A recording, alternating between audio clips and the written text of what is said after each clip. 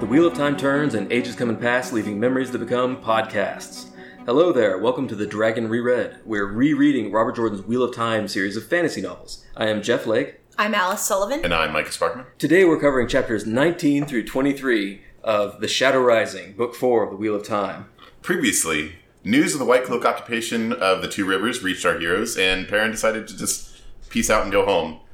Matt, of course, used this as an excuse to finally go through that doorway that he super promised he wasn't going to go through, and we all knew he was pretty much going to go through. Oh, the evil twisted doorway? Yeah, the evil twisted doorway, right? And he's like, I really wanted to go through that doorway. So he does, and he goes on our weirdest dimension hopping adventure yet, which is saying something, because we've been on some weird-ass dimension hopping adventures. Rand and Moraine do it too, of course, because they didn't want to feel left out.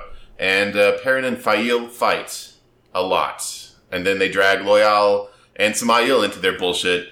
And then into the ways, because, why not, right? At this point, just fuck it all. Because even the ways are better than this argument. Right. Just basically, Perrin and Fael are the goddamn worst. That's what I'm saying. I could have Machine Sin turn me insane and twist me and corrupt me, or I could listen to these teenagers bicker for 3 weeks. I know. Going through the waves. Right, exactly. So, chapter 19, The Wave Dancer. The icon of some birds and stuff? It's the icon for the sea folk. Oh, is there icon birds? Shouldn't it be fish? I think that would make a lot more sense. Like seagull-y things, right? How can you tell? Oh, look, one of our lovely listeners sent us an email that had a link to all these various icons, and apparently this is the icon for the sea folk. Okay, well, that's cool. Thanks, listeners. So these are seagulls, then, and a star. Sea folk. Yeah. I'm just giving a preview. My goal for this session is we're going to talk about Randland and Earth, and we're going to talk about people getting naked a lot. That does happen a lot. So stay tuned. Right. Speaking of, so Elaine and Nynaeve take ship with the sea folk. Which is super cool. We know nothing about them except that they're mysterious. Yeah, there's definitely like a mystique attached to them. I like up to this point we've heard of them several times, but always in the conversation they're talking about how no one knows much about them. In fact, I believe they say that there was a sea folk Aes Sedai who doesn't talk at all about what it is to be a sea folk. Right? They're like, she won't tell us anything about it. I don't know. She's like, yeah, right? She's been there for 100 years or something in the White Tower and just won't tell him? Yeah. And here's the weird thing about the sea folk, because I'm really getting into this idea that Randland is the Earth in a different age. But one of the sea folk, she's talking about it, and she says, at the breaking of the world, our ancestors fled to the safety of the sea while the land heaved and broke as storm waves do. It is said they knew nothing of the ships they took to flee, and then later on they come back to land, and they're the sea folk now, which is super cool. It's the plot of the movie 2012. Oh, I missed that one. Nah, I don't know. I don't know if you missed it. Yep, it makes perfect sense, right? Everybody was scrambling to survive, so some people managed to survive on the sea. Yeah. And they stayed out there. I do think it's funny that Elaine actually calls out Nynaeve on her total lack of diplomacy. Yeah, and because that's really obviously a problem, and they're going into a delicate situation. So I look at Elaine as mentioning. She's trying to mentor Nynaeve in the art of just not being a dipshit to everybody you meet. Yeah. And Nynaeve's like, well, whatever. It doesn't really work. No. At least not in this chapter yet. So yeah, the sea folk are great. They're so much fun. The ship is awesome. I thought Robert Jordan's description of the way the ship worked and the way the docks worked and the whole process was just full of really interesting detail. And he must have done a lot of research. Yeah. The way that they describe the ships and how they compare to other ships, and you can kind of picture what he's talking about a little bit here. Yeah, this is a sailing ship. Well, they're all kind of sailing ships, but this one sails the ocean, right? So it's a deep water ship, which makes it a very different thing from any of the ships any of the people have seen before. Mm-hmm. Yeah, I guess most of the ships that the people of Randland sail about are not good for deep sea. They are only good for being near the shore, which I hadn't really thought about much, but it makes a lot of sense. They never go very far. Usually means they have a shallow draft, so they don't go down that far in the water. So the further down you go, the better you are at big waves and stuff. But it means you can't go close to the land because you'll hit it. Yeah, it really begs the question though: what else is out there? Because the sea folk seem to be the only ones who can make this bridge between Randland and whatever else is there. Yeah. Well, we know for sure one thing that's out there: the Shanshan. Yeah. Yeah, the Shanshan are from somewhere, right? Some other landmass that is not attached to the landmass. They come from the west, right? Correct. Yeah. They come over the seas from the west. Okay. Which is why they landed where they did. But the sea folk also talk in this chapter, they mention Shara, which I believe is another place that's not on our map. Yeah. No, Tom, they bring it up, and even Tom, who's been around a lot, says he hasn't heard of it. He doesn't know if it's a city or a region. It's what's on the other side of the Aiel Waste. Which is to the east. And just nobody knows anything about it. Yeah. Our map conveniently ends right before the Aiel Waste, so... Yeah.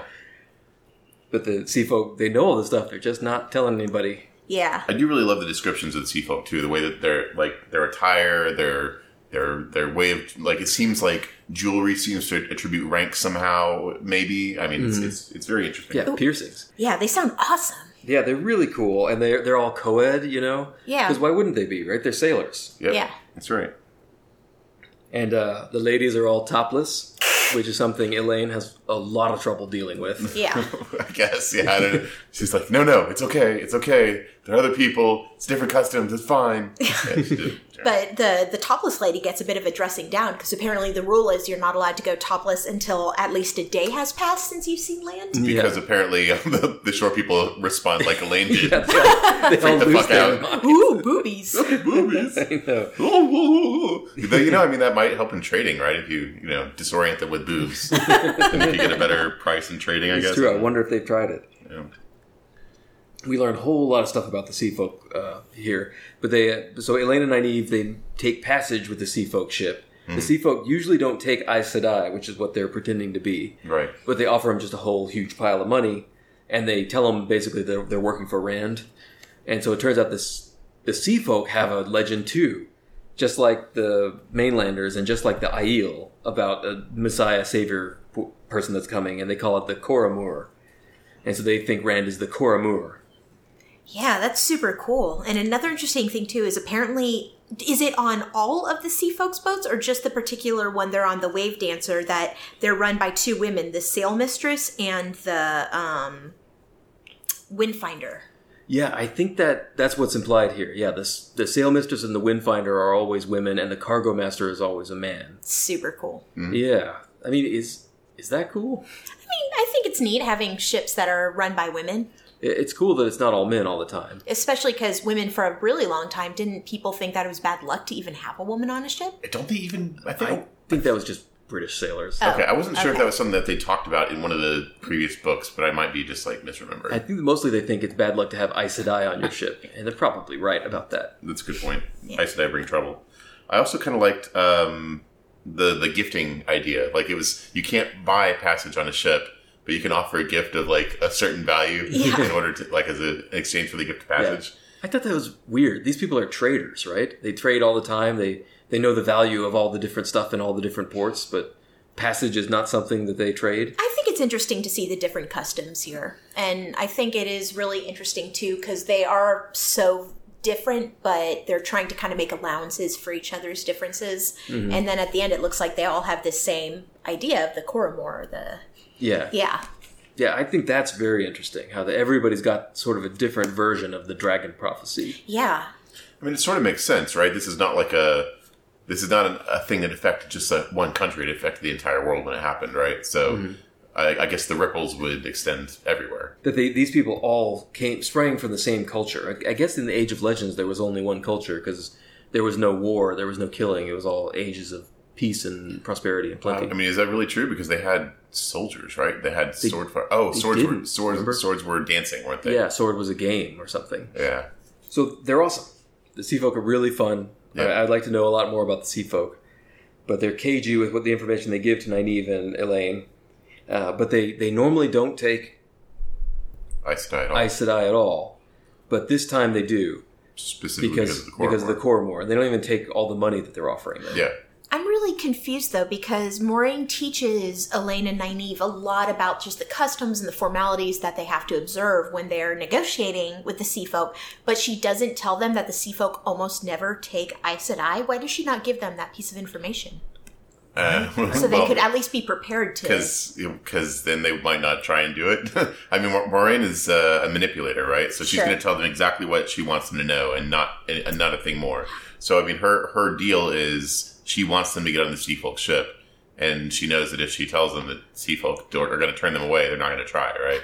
See, I think that's that would be a weak choice on her part, because if she was like, hey, these guys, they almost never take Aes Sedai, so you're going to have to be especially crafty and canny here. Like, I think that would be good information for them to have. But Nynaeve's not good at that, right? They could not say they're Aes Sedai. They don't look like Aes Sedai yet. Yeah, that's true. Yeah, exactly. They could have just done that. I think it's better that they did, though. I mean, it seems more useful for them to be Aes Sedai on this ship than not, right? Mm-hmm. And it's possible that Seafolk would have figured it out anyway, but...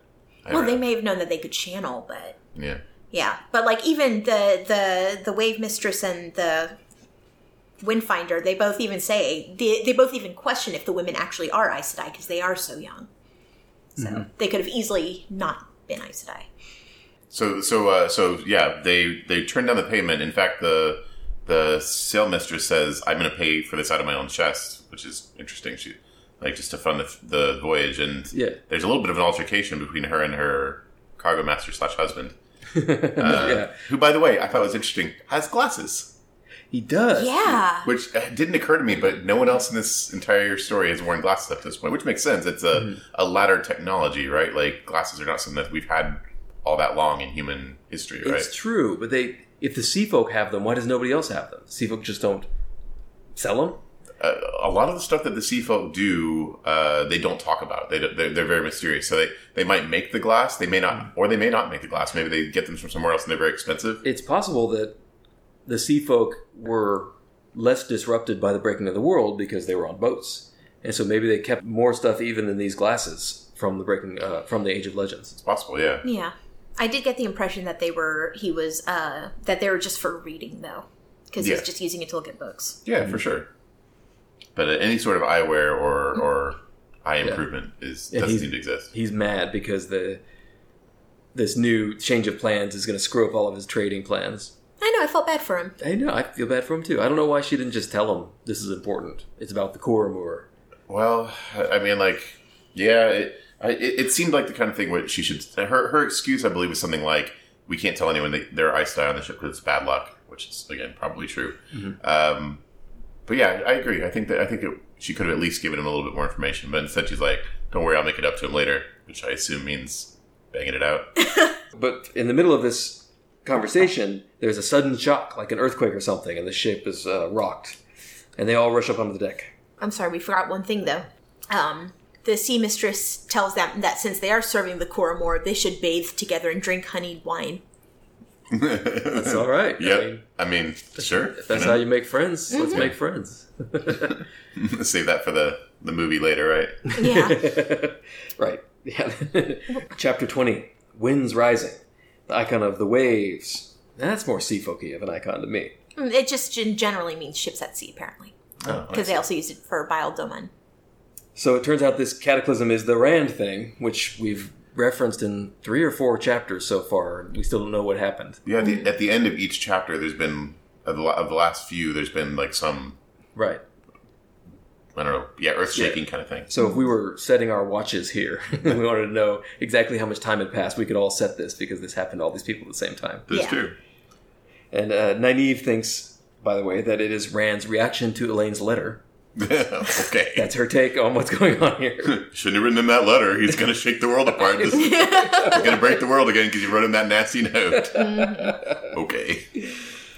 But there on the ship are Tom and Julian. I'm so glad that guy's still alive. Julian Sandar. I thought he was kind of fun. He's fun. Yeah, I like him a lot. He's capable and likable. And now that he and Tom are here, it's a party. Like shit's about to go down. Right. They're really cagey about taking these guys with them, but they could really use these guys. You know, they're two very useful people. Yeah, Julian is an investigator, right? And Tom has all sorts of useful skills. Yeah. But they are cagey about taking them. They're like, no. Can't trust them, which I think they could probably trust them. You know, yeah. I don't know. But Tom is there because Moraine sent him, and Julian is there because Rand sent him. Rand and Lan both. Yeah, Rand and Lan. Which is interesting because have they ever actually met this guy? Maybe they decide, let's send a thief taker, and there happens to be one right here. Mm-hmm. True. Yeah, I mean, is a thief? Yeah, I guess if you're going to a place as dicey as Tanchico appears to be, maybe a thief taker is the right person to send. Maybe. Yeah. Well, he's kind of like a PI/bounty hunter. Right. It seems like that would be some useful skills. Yeah, he's good at investigation, tracking That's it. and bow staff skills. Don't forget bow staff Bow skills. staff, He's yes. got that sweet bamboo bow staff. When he's like, "Oh, I'll be useful," and demonstrates his bow staff skills. He's just like, okay, man, we got you. I mean, right? That's nice and all, but they do end up coming with them, and Elaine immediately, the first thing she does when she sees Tom is just like go up and grab his facial hair. Which is, I mean, that's an interesting way to greet someone, I suppose. As a man with facial hair, I will tell you that is too forward. You know, like, she's got a thing for facial hair, and you know what? Who am I to judge? Everyone's got their thing, right? She really likes his mustaches. Yeah, she knows Tom, right? She feels like she knows him, but she can't quite place where from. Yeah. And we know why, of course, because I think we know that from the previous chapters that Elaine... Tom fucked her mom. Yeah, exactly. And also Elaine, was a baby when he was around, or a toddler, I guess, when she was around. Must have been if she remembers it. Yeah. I hope she doesn't become attracted to him. I was kind of worrying that was going to happen. No, I think he would definitely be a father figure to her. But then again, you know what? I say that, likes but the young ladies. He's gone after some very young ladies. Some PYTs. Yeah. So are we 100% sure that he is not her father? No. I gotcha. And he may or may not have killed her actual father. I think we know he did, right? Well, Alice disagrees. Okay. My read was that he definitely killed him because he found out the guy was going to kill the woman he loved. Right. So they join up, which is great. Now they're a real adventuring party. And they go out traveling by sea. And we get some more of Robert Jordan's really great picaresque descriptions of the traveling down the delta and traveling, getting to the ocean and getting out on the swells of the ocean. And Elaine sees some flying fish and some dolphins, and it's really cool. There's dolphins in this world. No more elephants or giraffes or hyenas, but they have dolphins. Well, dolphins live in the sea, right? Yeah, I was thinking if it was kind of like a Waterworld-esque thing. Well, and we don't know that elephants don't exist because we just know that they don't exist here, but there is ivory. Mm-hmm. Which means that there might be elephants in other lands. Ivory and silk, and they have no idea where they come from. Yeah, there's that funny little thing where he's like, we don't know what ivory comes from or what kind of plant that silk comes from. Maybe it comes from an animal. I don't know. Yeah. I thought that was kind of fun. Yeah, I think there was a Waterworld-esque situation because there's even, if you look at Randland, Ilion, I think, used to be Italy. And then Mayan, I think, used to be Greece. And then there's an area right there called the Drowned Land. So I think that the sea just rose. Maybe. Oh. There's crazy cataclysmic earthquakes and things. Right. Global warming. Exactly. Yeah. There's some, this is a kind of a minor thing, but there's kind of, funny commentary on, the Terran regulation, I guess, about having to have a Terran pilot on your ship. Oh, yeah. And he's just, there because he's required by law, but they're just, ignoring him. Yeah, the sea folk won't even talk to him. They give him some food, though. Yeah. Give him a bowl of stew. Here, have something to eat while you sit there and do nothing. Just collect your gold and get the fuck out of here. Yeah, I think that's a real historical thing. The harbor pilot, that's a way the Terran High Lords keep control of who goes in and who goes out. Yeah. They also have a brief mention of some the way the Terrans control buildings and villages. Yeah. Which is interesting, the kind of a regulation taxation thing. What do they call it? The building tax or something like that? Right. And the more buildings exist in an area, the higher the tax is. Yeah, because they're paranoid about another city being there at the mouth of the river, diverting some of the trade. Yeah. Which is interesting. So that Terran High Lords suck. Yeah. They're not even good at running their economy. This is a very top-down command, mercantilist economy. I mean, they're doing really well so far, right? For them. Yeah, it's true. Yeah. So Elaine and Tom have a long conversation where Elaine is trying to figure out where she knows this guy from. And Tom knows. He's just not going to tell her, I guess. Yeah, well, I mean, I think he probably doesn't see any point, and the less that she knows about him, probably the better for her in certain ways, Mm-hmm. He seems like a character who is not really popular in the court, and I feel like it could be a problem if Elaine spends a bunch of time with this guy who her mother wants to kill. Probably yeah, still it's true. A little bit. But Tom, in this conversation, Elaine's trying to get him to laugh because she thinks it'll help her remember him. But he waxes really philosophical about kind of myths and history, and I kind of really like this conversation. I actually quoted it, or I wrote a little quote down here because it's like an allusion to his name almost, right? He's saying, let's see, Tom Maryland, not a gleeman, but what? Who can say? Not eating fire, but breathing it, hurling it about like an Aes Sedai. Tom Merlin, the mysterious hero, toppling mountains and raising up kings, which is kind of a Merlin thing, right? Like, he was a wizard, and then he, Oh my god, you're right. So that's like he's, like, talking about Merlin, right? I had no idea. Seriously?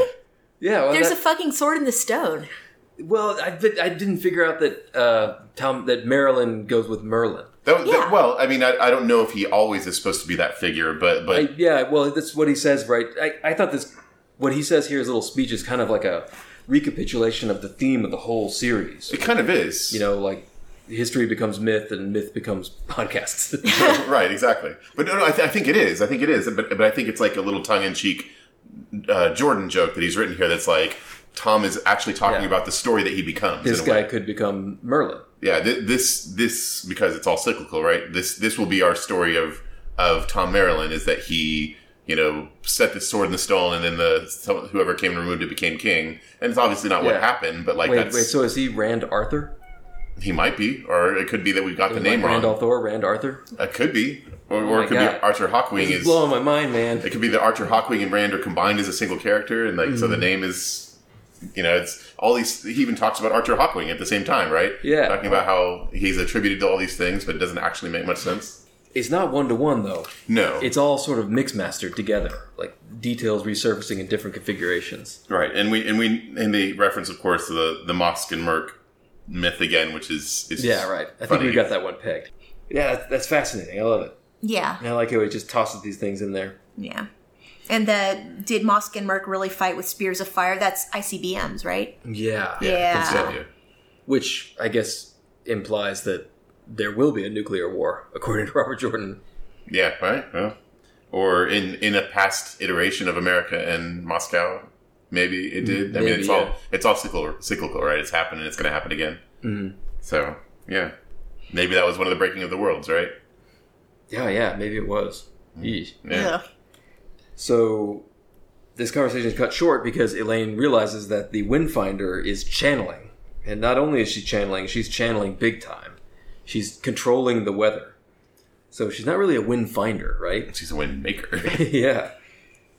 A windbreaker? Yeah.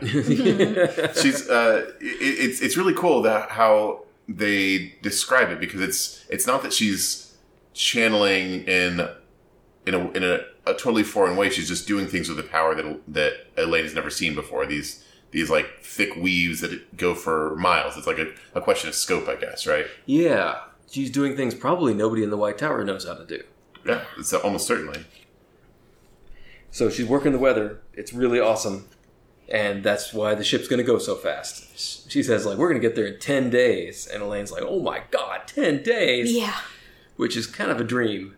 Because, we, the readers, we don't like it when they travel. Right. Well, I mean, Robert Jordan is conveniently writing in a lot of fast traveling, which I appreciate. Yeah. It's interesting them talking about why the Windfinders, why the Windfinders are hiding.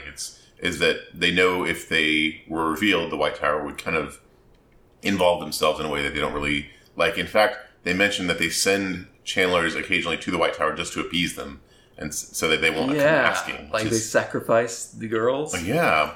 Oh, I was thinking of it more. Maybe there's girls who want to live a different life and they want to get off the ships. So maybe they're pretty volunteer. Adamant. Yeah, maybe they volunteer. It's true. Yeah, I hope so. And that's good.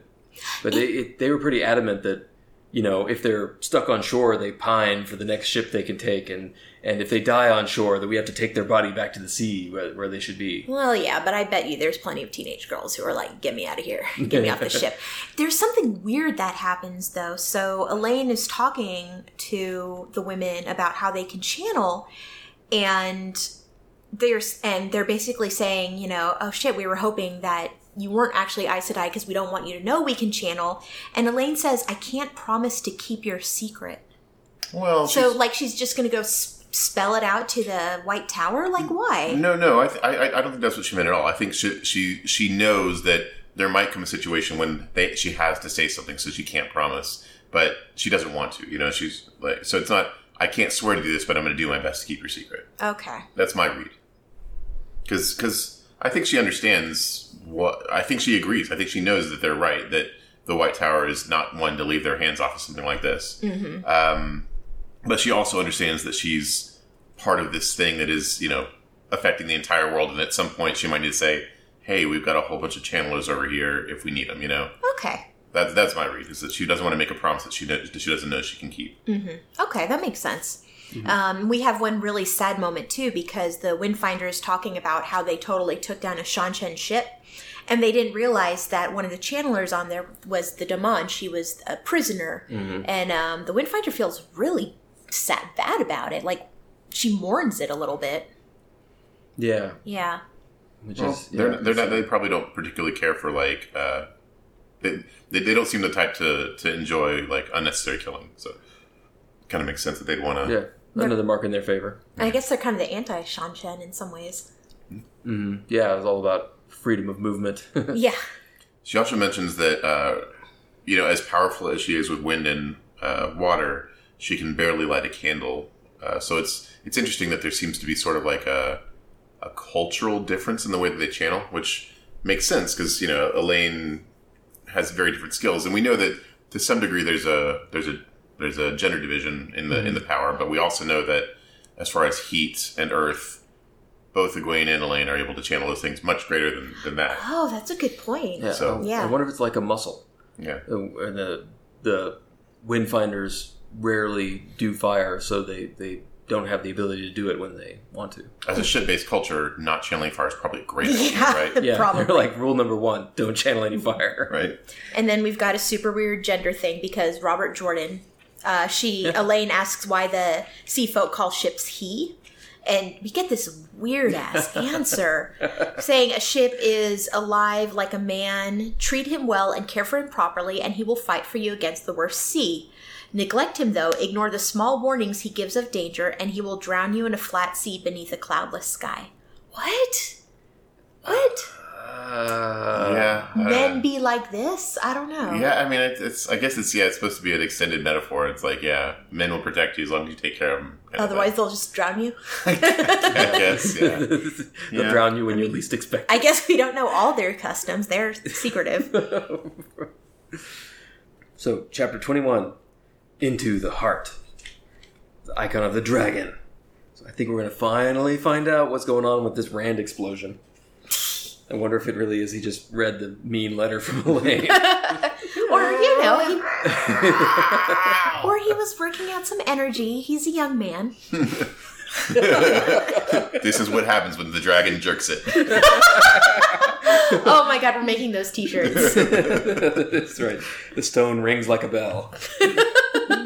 That's why the Machir keeps changing his sheets. The only way.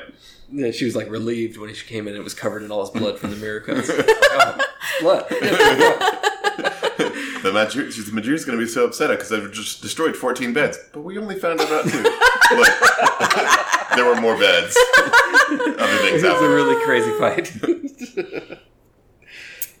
So, we follow Moraine. Moraine chapters are rare. They are. And this may be the one where we get... second one I think we've made. I want to say third, but I think that we get a lot more of her thoughts in this than we usually do for Moraine chapters. Yeah. Even though you have made me aware that, like a video game, you can see this chapter is a lot about her looking at people and thinking about them. Yeah. It is. But she's in a crowd of Terrans, and they're all in the heart of the stone, and they're all waiting for Rand to do whatever his big announcement is. And she notices that Lana's absent, and she's a little bit nervous about it because Lan isn't usually absent. And we know where he is, right? We suspect that at this point he's hiring Julian. Yeah. But she mentions that, I think she tells us something that we didn't know, which is that she set it up so Lan will go to Nynaeve when she dies. Yes. We didn't know that, right? Because she That's told not him what she told Lan. Yeah, she told me she was going to send him to some green Aja friend of hers or something, right? Right. She will have him if I die and not before. Mm-hmm. Yeah. So she does have a... Yeah. Well, that ties into a lot of how Moraine thinks in this chapter, where she's just looking around all the people and looking at Rand and later on looking at the Isle. She thinks of people as pieces in a game. Yeah. Right. She doesn't use the word game in her thoughts, but she thinks like, this is what that person, this is that person, this is what she's useful for, this is what she's trying to do, that's that other person, we can use her against that. She's always thinking about angles, even when she's just standing in a crowd of people waiting. Yeah. Well, she is Kyrian in royalty, so that means that she was raised in the game, basically, right? Mm-hmm. Yeah. I did like the bit where somebody comes in and she was like, well, she's a tall person, but I guess everybody's tall compared to me. That's right. I measure everyone relative to my own height. I'm short even for Kyrian, so, My personal favorite is when she's thinking, why did Swan do this thing? And then she says, she'd probably just give me one of those sayings about boats and fish when I asked her. That's right. Yeah, that's exactly what she did. Yeah. Dead on. That's Swan. Finally, Rand comes in, and his big announcement. Yeah, I like this. During this announcement, Moiraine is looking around, and she sees Matt, and she sees Egwene, and she sees Rand. And it's rare that we actually get a dispassionate third-person view of the main characters, right? We always see Matt from inside Matt's head, and we always see Rand from inside Rand's head, but Moiraine is actually looking at them, and she sees things that Matt wouldn't think about himself, which is that, his hair is disheveled, he looked like he slept in his coat. Right. And, he looks nervous, but he always gives these stupid grins when everybody's looking at him, So that's cool. I really like seeing that when we get the chance. Yeah, true. This chapter got really complicated with just all the different people and the different plots that are going on. Yeah, all just politics. And I guess, and Maureen's like, she's like, well, there's all this politics that Tom has been handling for Rand. But I'm good thing I sent Tom away so no one can help Rand anymore. Yeah. Come on, lady. Yeah, I know. It's like... She is eminently unlikable in this chapter, I feel like. Even, just her talking about, Lan, it's heartless. It really is. She's just talking about how he's useful to her. And at least, it sucks that he likes Nynaeve, and it sucks that because of Tavara and Rand is pulling him in one direction, but at least his time with Rand is useful. It gives her another string to the young man.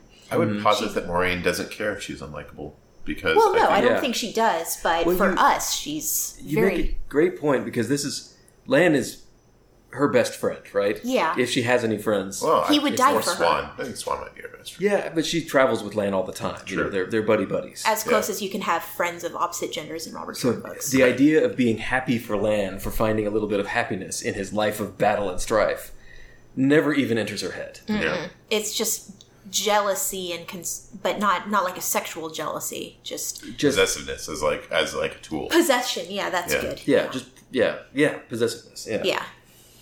And you're right. Yeah, she's very unlikable. I hadn't thought about it until you put it that way. Because she's calculating the entire time, even when she's shocked or surprised. She doesn't have any human emotions. She's just like, oh, I'm going to have to reconfigure my calculations now. Yeah. Which is probably why she's the only person who can do what she does. It's true. Yeah, she might just be kind of like a little bit of a sociopath, maybe. So Rand's announcement, and it's a bunch of politics stuff, which I don't think is important. We don't have to get into it. But they're going to invade Cairhien, and they're going to stabilize the place. They're not going to invade it, though. They're going to send troops to Cairhien. He specifically says they're not invading it, right? Yeah. They're going to it's peacekeep. It's an invasion, right? It's like, we're going to go do a peacekeeping mission to Iraq, but we're not going to be keeping a lot of peace, Yeah. But the intent is definitely humanitarian. I mean, they're talking about, instead of, conquering, they're talking about bringing food and feeding people. Yeah, which is something that Terrans have a lot of trouble absorbing. For free? Can I say one more thing about Moiraine being a sociopath? She's talking about how she's trying to get more information about the Aiel and what they're doing with Rand. And it says one of the women who she had tried to get to eavesdrop was left bound and gagged, hanging by her ankles, staring wide-eyed at the 400-foot drop beneath her. And the man had simply disappeared. And she's fine with that. Yeah. Yeah. I mean, it's just inconveniences her. She thinks about this in terms of how frustrating it is that she hasn't been able to get information. Yeah. Yep. Not in terms of man, I hope that guy's okay. Yeah, right. He's probably not okay. He's very not okay. Yeah. But yeah, they're going to invade. Yeah. They're going to pacify Cairhien. They're going to send a peacekeeping mission to Cairhien. Conveniently formed of all of Rand's enemies, which is, at least he's... Yeah, he structures it really well. And Moiraine even thinks I guess Tom is, giving him some good information. Yeah. Because he definitely could have done that by himself. Could not have. No. Yeah, it was very un-Rand-like. Yeah. He separates them all out. He puts enemies working together, and he separates out the people that are dangerous in terror and makes them go to Kyrian to kind of dismantle the local power structure while he's not there, because he's planning not to be there. Mm-hmm. And Moraine does show some admiration for these moves, because they work. Clever moves. Yeah. But Rand is going to Ruidian, the Aiel city of mystery. He's going to wizard school. Hogwarts? Yeah, he's going to go to Hogwarts. But before he goes... Yeah, he finally does the thing, which is he jams the sword into the stone. He does the reverse Arthur, as it's called. Yeah, classic. The classic reverse Arthur. Yeah. He sticks Kalendor, the super powerful thing that he can't carry around because it would make all of his challenges too easy from now on, into the stone as a reminder that he's still in charge. But he's kind of following the prophecies, though. In the prophecies, there's a part, into the heart he thrusts his sword, into the heart to hold their hearts. Who draws it out shall follow after. What hand can grasp that fearful blade? So what kind of prophecy asks the question? That's not very useful, right? Right. That's true. Well, there's some weird stuff about the prophecies in here, because another thing is, Moraine tells us that the prophecies never mention companions. And she's wondering about these Tavaren, these boys coming from the same village. Yeah, they're clearly Tavaren, but they were never part of her original plans. So that's it. Rand leaves with that, drops the mic. Yeah. Or the sword, the sword mic. Chapter 22, Out of the Stone. The icon of the portal stone. Rand has gotten really dictatorial, like creepy dictatorial. You think it's creepy? Yeah, he marches out and he's making all these proclamations and sending people here and there, and he's got a bunch of Aiel right there ready to murder anybody who disagrees with him. Mm-hmm. Yeah. I think he has to. Sure. I think in a place like Tyr, that's the only thing that works. Mm-hmm. But it's not necessarily it's not necessarily a good thing. It's just maybe a necessary thing. Yeah. Egwene says as much. She talks about how he's making some mean or cruel decisions, and she's wondering why. But yeah, I think it's a new power structure that he has to set up with him at the top of it, and we know that he has to do this because it's prophesied that he will defeat the Dark One in the last battle and stuff. But in order to set up a new power structure, you have to get rid of the old power structure, and there's no way to do that without violence. Yeah. Like this thing that he's doing, nation building in Kyrian, that's not something that any other tyrant would do, probably. Mm-hmm. That's what makes Rand unique, is that he's sort of the good dictator, Mm-hmm. He's the guy that's using his power for good. And perhaps the benevolent one? Yeah, he's the benevolent dictator. And so, theoretically, if he had to step down, if he lost his power, or if his work was ever done, he would just go home, He's like the mythological figure in that way. But when you are a dictator, this is how it has to be done, because otherwise people will resist you. Mm. One way or another, whether you're a good dictator or not. Well, whatever kind of dictator it is, he knows how to trap in style. This is like a hell of an entourage he's riding with, right? Yeah. It's true, yeah. In his shirt sleeves, even. Yeah, so I think that's kind of interesting. Yeah, nobody, he's intentionally kind of dressing down because he doesn't want to be the dragon for a minute, And nobody looks at him twice because he's not... No one knows what he looks like, right? Yeah. He's already a legend. They think Moraine or Lan must be in charge. Yeah. So he rolls out with the hundreds of Aiel. I thought it was more Aiel, but it's only a couple hundred. Yeah. It's I think less than 300. That's the kind of the joke, I guess, is that such a small number of Aiel took over the stone, but they're really badass warriors, and B, they put a hole in the side of it and just funneled in. That's right. Yeah. And, they didn't put a hole in it. Crazy Matt put a hole in it. That's right. With a bundle of explosives that someone gave him, which we knew was a terrible idea. Yeah. And meanwhile, Egwene and Rand are just kind of chatting together like friends, and she thinks this was almost like old times. He ready to explain why and how she was wrong. Some things are eternal in every age. Mansplaining is one of them. Apparently. At least she views it with a kind of a nostalgic view or something, I guess. Honestly, Egwene is kind of giving him a dressing down about Elaine. And whatever, we don't know that much about his parting with Elaine, but I'm on Rand's side here. Elaine said she wanted to go, and he's like, okay. Yeah, that whole paragraph, there's like maybe 2 paragraphs where she's like explaining what he did wrong, and this is just like very frustrating to read for me because it clearly makes no sense. It's just ridiculous. It's like, oh, well, it's, she wanted to go, but she wanted you not to want her to go, so she wanted you to try and talk her out of it so she could say no. It's like, this is inane. This is like idiotic, right? I mean, she wanted you to play mind games with her. Yeah, that's my interpretation, and it just like frustrated the crap out of me. Yeah, we could not care less. Yeah. Mm-hmm. I care a little bit. So Rand takes them all to a portal stone that he found reading old books. Yeah, this is kind of... I actually thought this was kind of fun. He was like his little research quest. He was like, well, I got to find, oh, hey, this guy says that he saw something like a portal stone when he was wandering around in the wastes trying to find Iridian. Yeah. And it goes to show you, reading books is fundamental, kids. Yeah. And another interesting point, and I don't know if this is relevant or not, I just thought it was interesting, is that they mentioned that Tyr actually has a disproportionately large number of portal stones around it. There are 4 around Tyr, and they're supposed to be relatively rare. I think that is the normal amount. I think they just don't know where they are. Oh. They're all buried, they're all wrecked. But this old map of Tyr just shows a lot more, Yeah, it would make sense if they were scattered all over the place if they were used for travel normally back then, right? Right, yeah. But yeah, the chapter image is a little bit of a spoiler. Because it's a big reveal. He's like, we're going to a teleportation stone. And, if Maureen had seen the chapter image, she'd know where this is going. So we get some Aiel info from Ruark, which is nice. Yeah. I think we're going to get a lot more Aiel info as we go forward. Mm-hmm. Mm-hmm. Talking about their kind of enforced peace when they're outside of the waste. I guess they kill each other all the time normally.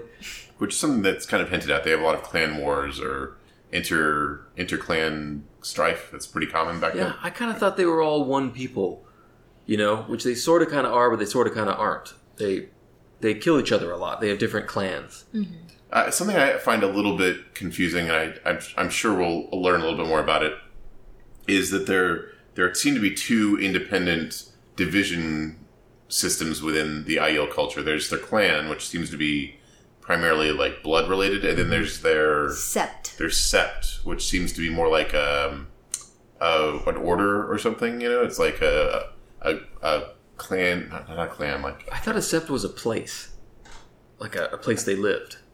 But there's also the Maidens of the Spear. Right, so that's an example. So the Maidens of the Spear exist in all the different clans, but all Maidens of the Spear also work together as like a group, sort of, I guess. Yeah, I find it a little confusing. So Maidens of the Spear will kill each other if their clans are fighting, right? Yes, but also I think that they, for certain things, that they will unite for whatever reason. And I think another one was, what is it, the Stone Dogs? I think that's a sept, not a clan. I have a little bit of information here about Aiel warrior societies. Aiel warriors are all members of one of the warrior societies, such as the Stone Dogs, the Red Shields, the Water Seekers, or the Maidens of the Spear. Each has its own customs and sometimes specific duties. For example, Stone Dogs are often used as rear guards during retreats, while Maidens are often scouts. Oh, okay. So yeah, there are warrior societies that are within the clans and throughout the clans. But they're sort of parallel. Or not parallel, they're orthogonal. Right. So there are Stone Dogs in every clan. There are Maidens of the Spear in every clan. Yeah, Aiel clans frequently raid in battle, but members of the same society will not fight each other, even if their clans do so. Oh, there you go. Oh, okay. Thus, there are always lines of contact between the clans, even during open warfare. All right. That makes sense. How confusing. Well, I mean, we're not Aiel. That makes a lot of sense to them. If we were born to it, we'd all be taller. Avienda's mad at Rand, because he didn't do what Elaine wanted. And oh my god, I don't care. It's just like, shut up. I know. Rand is like, I did my best, okay? I spent like 30% of my time not saving the world and dealing with Elaine. But no, I guess I should have done some little song and dance to... Yeah, I'm sorry I didn't tell her that I didn't want her to go so that she could go even though I didn't want her to go. Yeah, exactly. And then she sent me 2 crazy letters. That seems like drunk texts, you know? Like, oh God, I wish I could unsend that email. That's right. This is the past equivalent of drunk text for sure. Yeah. But they find the portal stone with the help from the Aiel to search this area. And Rand has done a bunch of research, but he doesn't quite know which icon he's supposed to channel into. So It doesn't seem important. yeah, right? Yeah. Well, And he's just like, yeah, I hope this doesn't end up at the bottom of the sea. to be fair, I We're mean, in a different world. Yeah, that's that. he knows this. Yeah, He figured out the world thing. Well, Lanfear told him. Yeah, okay, Lanfear told me. But yeah, so he does have like a base level of information, and also he's Tavarin, so he knows things are going to work out kind of anyway, right? It's kind of it. Which, sounds ridiculous, but it did. I mean, because that kind of happens with Matt. The whole, not Yeah, just Matt, absolutely, yeah. with Rourke too. He's like, which one of these is going to be for Iridian? And Rourke's like, well, I mean, I've seen this symbol under a bunch, bunch of shit in Iridian. Both of these symbols are like, I don't know, which one am I going to pick? Matt's like, yeah, he has Matt flip a coin. Yeah. and he's like, this is the one I was going to pick. And Matt's like, that's the one the coin said. He's like, all right, we're good. Yeah, we're good. Tavarian checks out. Yeah. Multiple points of Tavarian check here. So I mean, like, I like that little system for figuring this out. I think it's kind of funny, but it makes perfect sense within the structures of this story. Chapter 23, Beyond the Stone. Icon of Aiel Spears. This is cool. Yeah. And again, very happy that Jordan has basically written out the need for travel chapters. Absolutely. Makes me so happy. So yes, the warp totally works. No problems at all. Boom, there they are. Yeah, they didn't even lose like 4 months like what happened last time. That's good. Yeah. Yeah, they didn't see all possibilities of their life for all time. Flashing before their eyes and sending them reeling. So I noticed through all these chapters, Rand is resisting Moraine. And it seems like that's his primary motivation. I'm just going to not do what Moraine said. But Lan's become very approving of him. Yeah, Land is like, yeah, good. And Moraine notices that is not super thrilled about it. Like, because she already knows there's a problem with Nynaeve, and I think it's in the Moraine chapter. She also mentions that she sees him like supporting Rand in a way that she's not like super cool with. Mm-hmm. He's getting pulled by both the threads of love and the threads of Tavarin. Yeah, I think Lan's getting sick of her shit because also it says she's kind of Rand is kind of butting heads with Moraine, and it says surprisingly Lan did not call him down for speaking to Moraine in that fashion. Mm-hmm. So, real sick of your shit, Moraine. Yeah, I think Moraine's a control freak with good reason, but she is, and I think that for this to work, this whole Tavarian Dragon Reborn thing to work, Rand has to be in the driver's seat, and Moraine just hasn't grasped that yet. No, and maybe she's that's what's supposed to happen. Yeah, that's right. Yeah, when they arrive, they describe like what it feels like to be in the place where they are, and all I could think was like, this sounds like Texas summer, man. It sounds like Phoenix, Arizona. That's true. It's drier there. Yeah. It's like everything burns, like touching the ground burns. Like you feel like you're being baked alive. Yeah, and Lan immediately wraps wet cloths around everybody's head. He dumps water over their head, and then you could die from that heat. But he doesn't put anything on his head because he's too badass. He's too badass. He's so cool. He's like, I can take the heat. So there they are at a place called Chayandire, which is near Ruidian. Ruidian, I guess, is some kind of city of mystery that's surrounded by fog. So there's a whole bunch of Aiel here at Chayandire. And we learned that there's like some politicking that's happening here too. Yeah, there's two groups of Aiel who probably would be killing each other, except they're here at Chayandire at Ruidian, and the wise ones are there. And they're not allowed to fight. But these people hate each other. Yeah, and they talk about the Shido and how they are basically the Congers and the Coplans of the Aiel world. So, like, I guess every group has their schmucks or whatever, right? Yeah. I kind of like this because I felt the same as Egwene did, where she was thinking, like, oh, I forgot that the Aiel are black-veiled killers who kill people all the time. All the Aiel I met are really nice. Mm-hmm. But I was thinking that too. All the Aiel we met are really kind of likable and nice. But no, these are like a warrior culture that kill people with spears all day. Yeah, in fact, Lan has said at a couple of occasions that he spent a lot of time fighting Aiel. Like, they're not super friendly to him, Yeah. I think he's a bit of a legend. So we meet some more Aiel. We meet a bunch of wise ones. But we also meet Haird, the Tardad Ale, who's, I guess, Ruark's buddy. And we meet Couladin of the Shido Ale.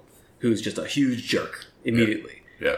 Just, that's his primary defining character. He's like, we should stab them. Why aren't we stabbing them? I'm so angry. Yeah, what I think about that is we should stab them. He's a grouchy guy. Yeah. And he thinks that they should go, that it is wrong for them to be there, but the wise ones are like, things change. Everything's changing now. Yeah. It's interesting because this is not a sure thing.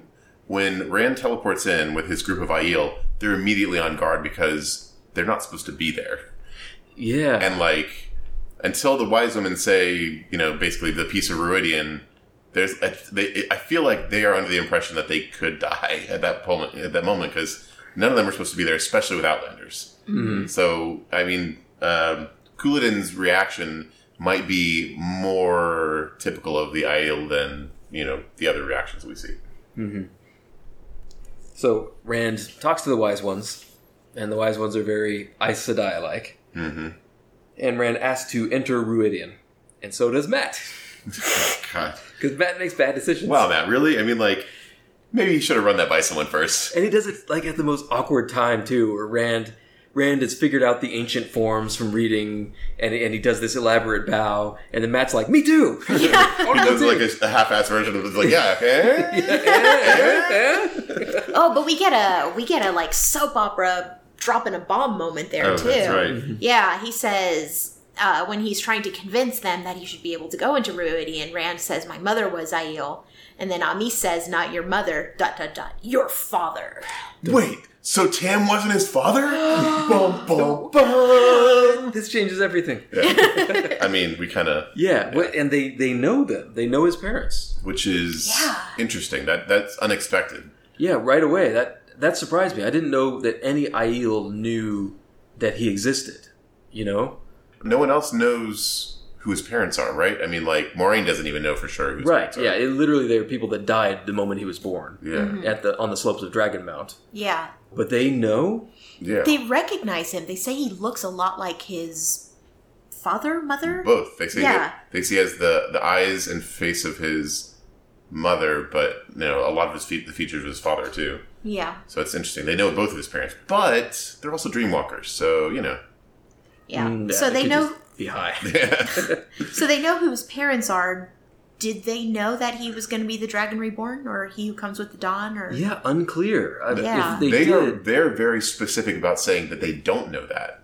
All of their things are he might be. Like every like as sure as Moiraine is that he's the Dragon Reborn, and as sure as everyone else is that he's the dragon, that all of the Aiel are specifically saying he could be he who comes with the dawn, but we don't know that yet. Yeah, if he survives the trip to Ruidian. Right. So they have their own prophecy that they won't believe until they see that fulfilled. Right, yeah. So I think it's almost back to back. We get the Sea Folk have the prophecy of the Coromur, and the Aiel have the prophecy of he who comes with the dawn. Mm-hmm. But also almost back to back, we find out that the Sea Folk have channelers and the Aiel have channelers.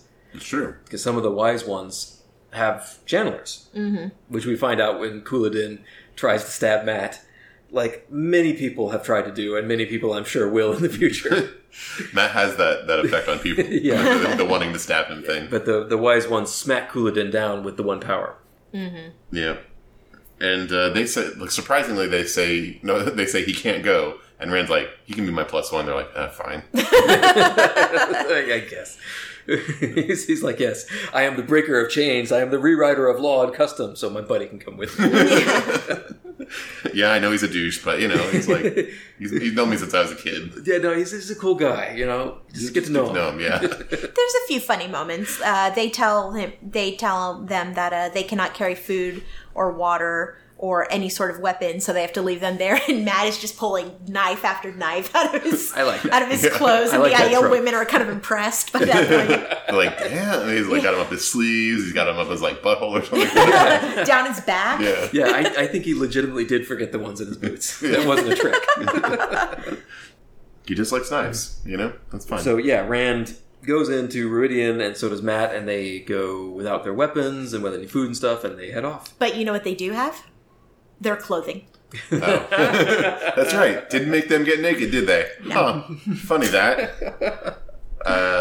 And they have the power of friendship, of course. They do forget that. Yeah, cloaked in friendship. Yeah, they're cloaked in friendship. But we do get a little bit of information about Viridian, and just as part of the ritual, they talk about it being a city of ghosts or a city of the memories of the dead.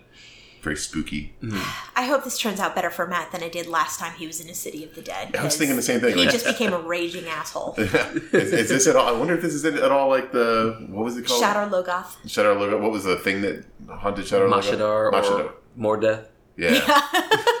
Because, I mean, like, it was getting a little crowded in there for a while, so let's hope that there's no more personalities popping into Matt's head. Okay, I mean, after his experience, 80%, he's not going to steal anything. 60. Okay, it depends on what it is, though, right? Like, if he sees, like, a really badass knife, like a big golden handle, he might be like, I really like knives. That's a really nice knife. Look, that's what got him last time. We know. He likes knives. So, it's interesting that, to me, that the Wise Ones can channel. It seems like there's a lot more channelers out in the world that the Aes Sedai don't know about. And the Aes Sedai, they sort of, they're all hiding. From the Aes Sedai. The Aes Sedai kind of think that they run the world, but they don't even run all the channelers. Well, they do run their little corner of the world pretty thoroughly, I feel like. The people that do, so far, the people that do manage to hide from them specifically come from cultures that are very isolated. The Aiel and the Sea Folk. I mean, we may run into others in the future, I don't know. But at least those groups are structured in such a way that they're what's it called, isolationists.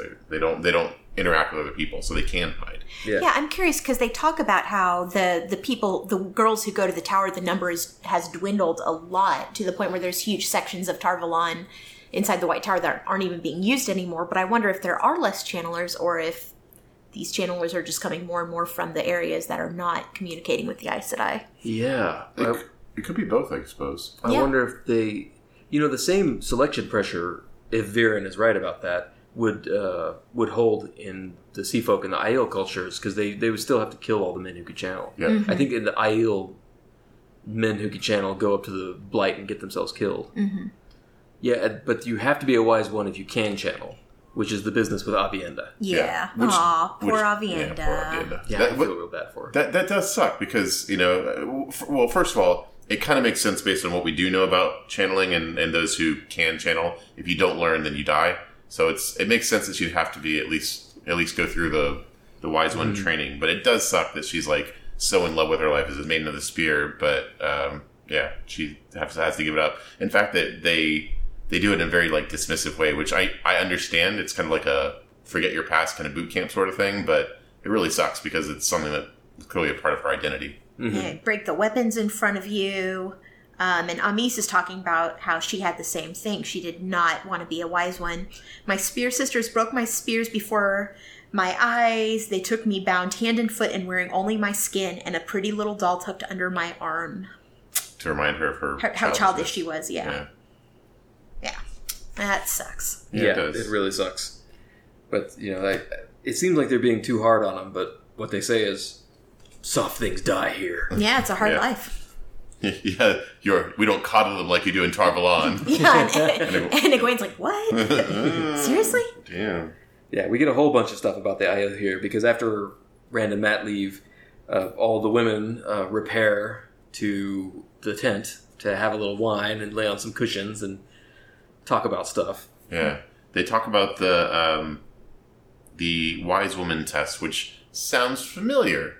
Sounds very like the one in Ruidian. Mm-hmm. Yeah, it sounds very like the one that they do in Tar Valon, like with the three arches. Yeah, there's 3 rings. Step through any one, you see your future in different variations. Yeah, so it's a similar deal. Yeah. I wonder if this is something that actually was handed down from the Age of Legends. But anyway, so Avienda has to leave for Ruidian.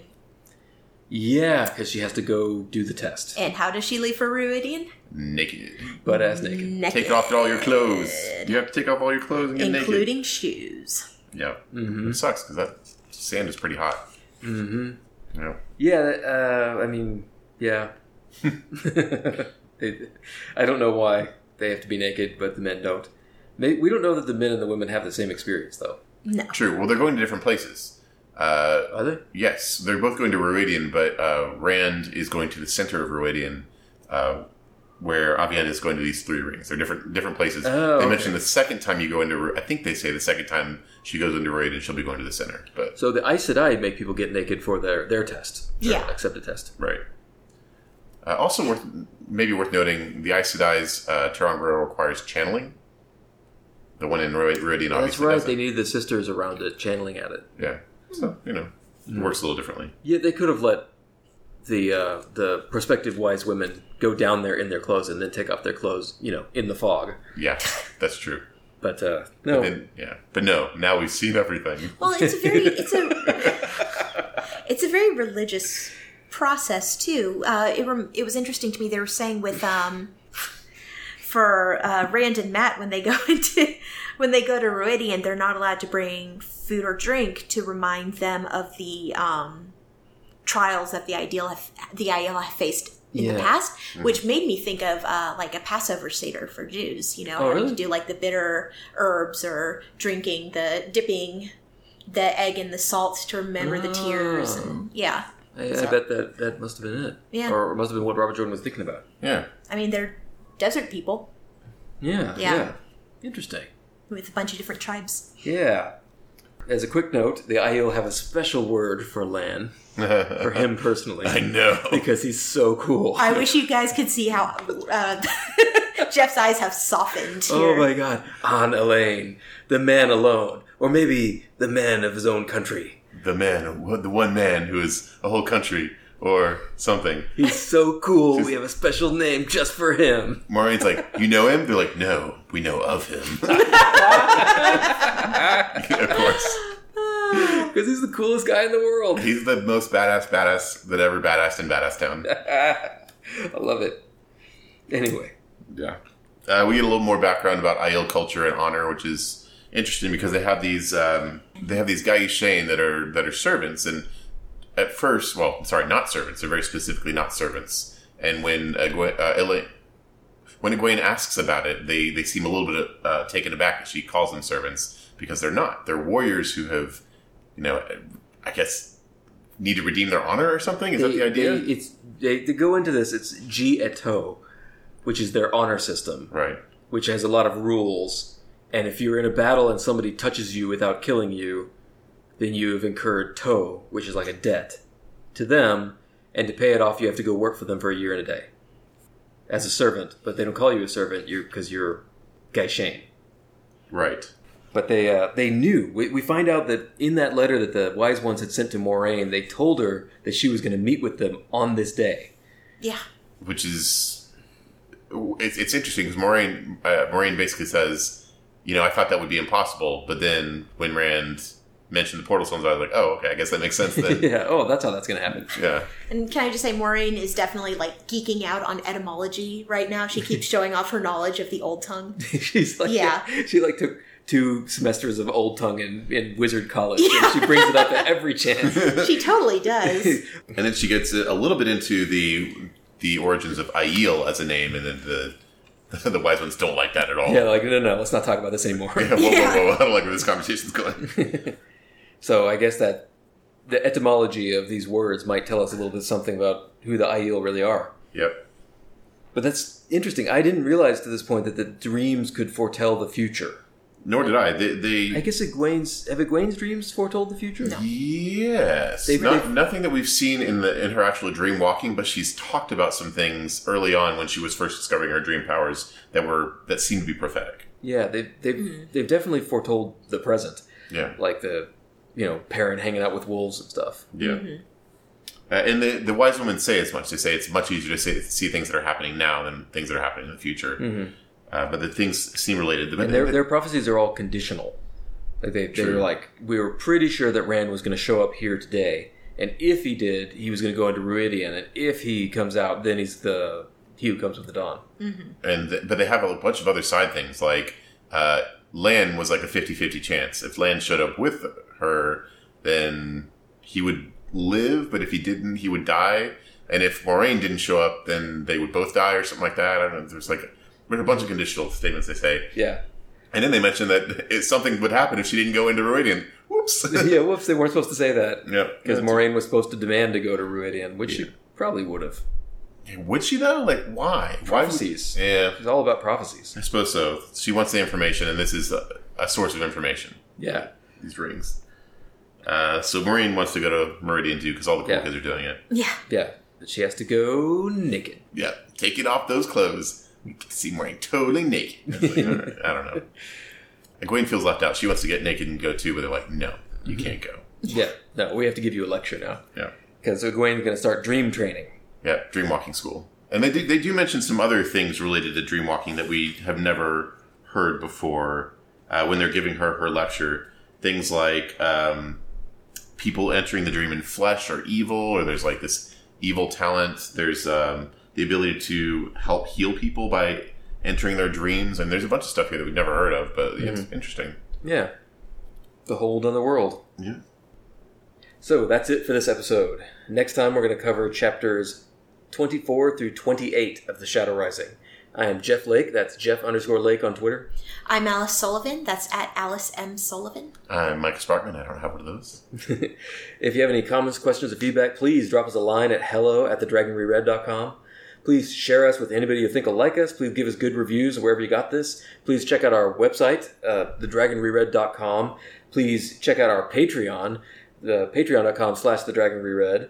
Please like us in real life. We're super likable. And until next time, The light illumine you.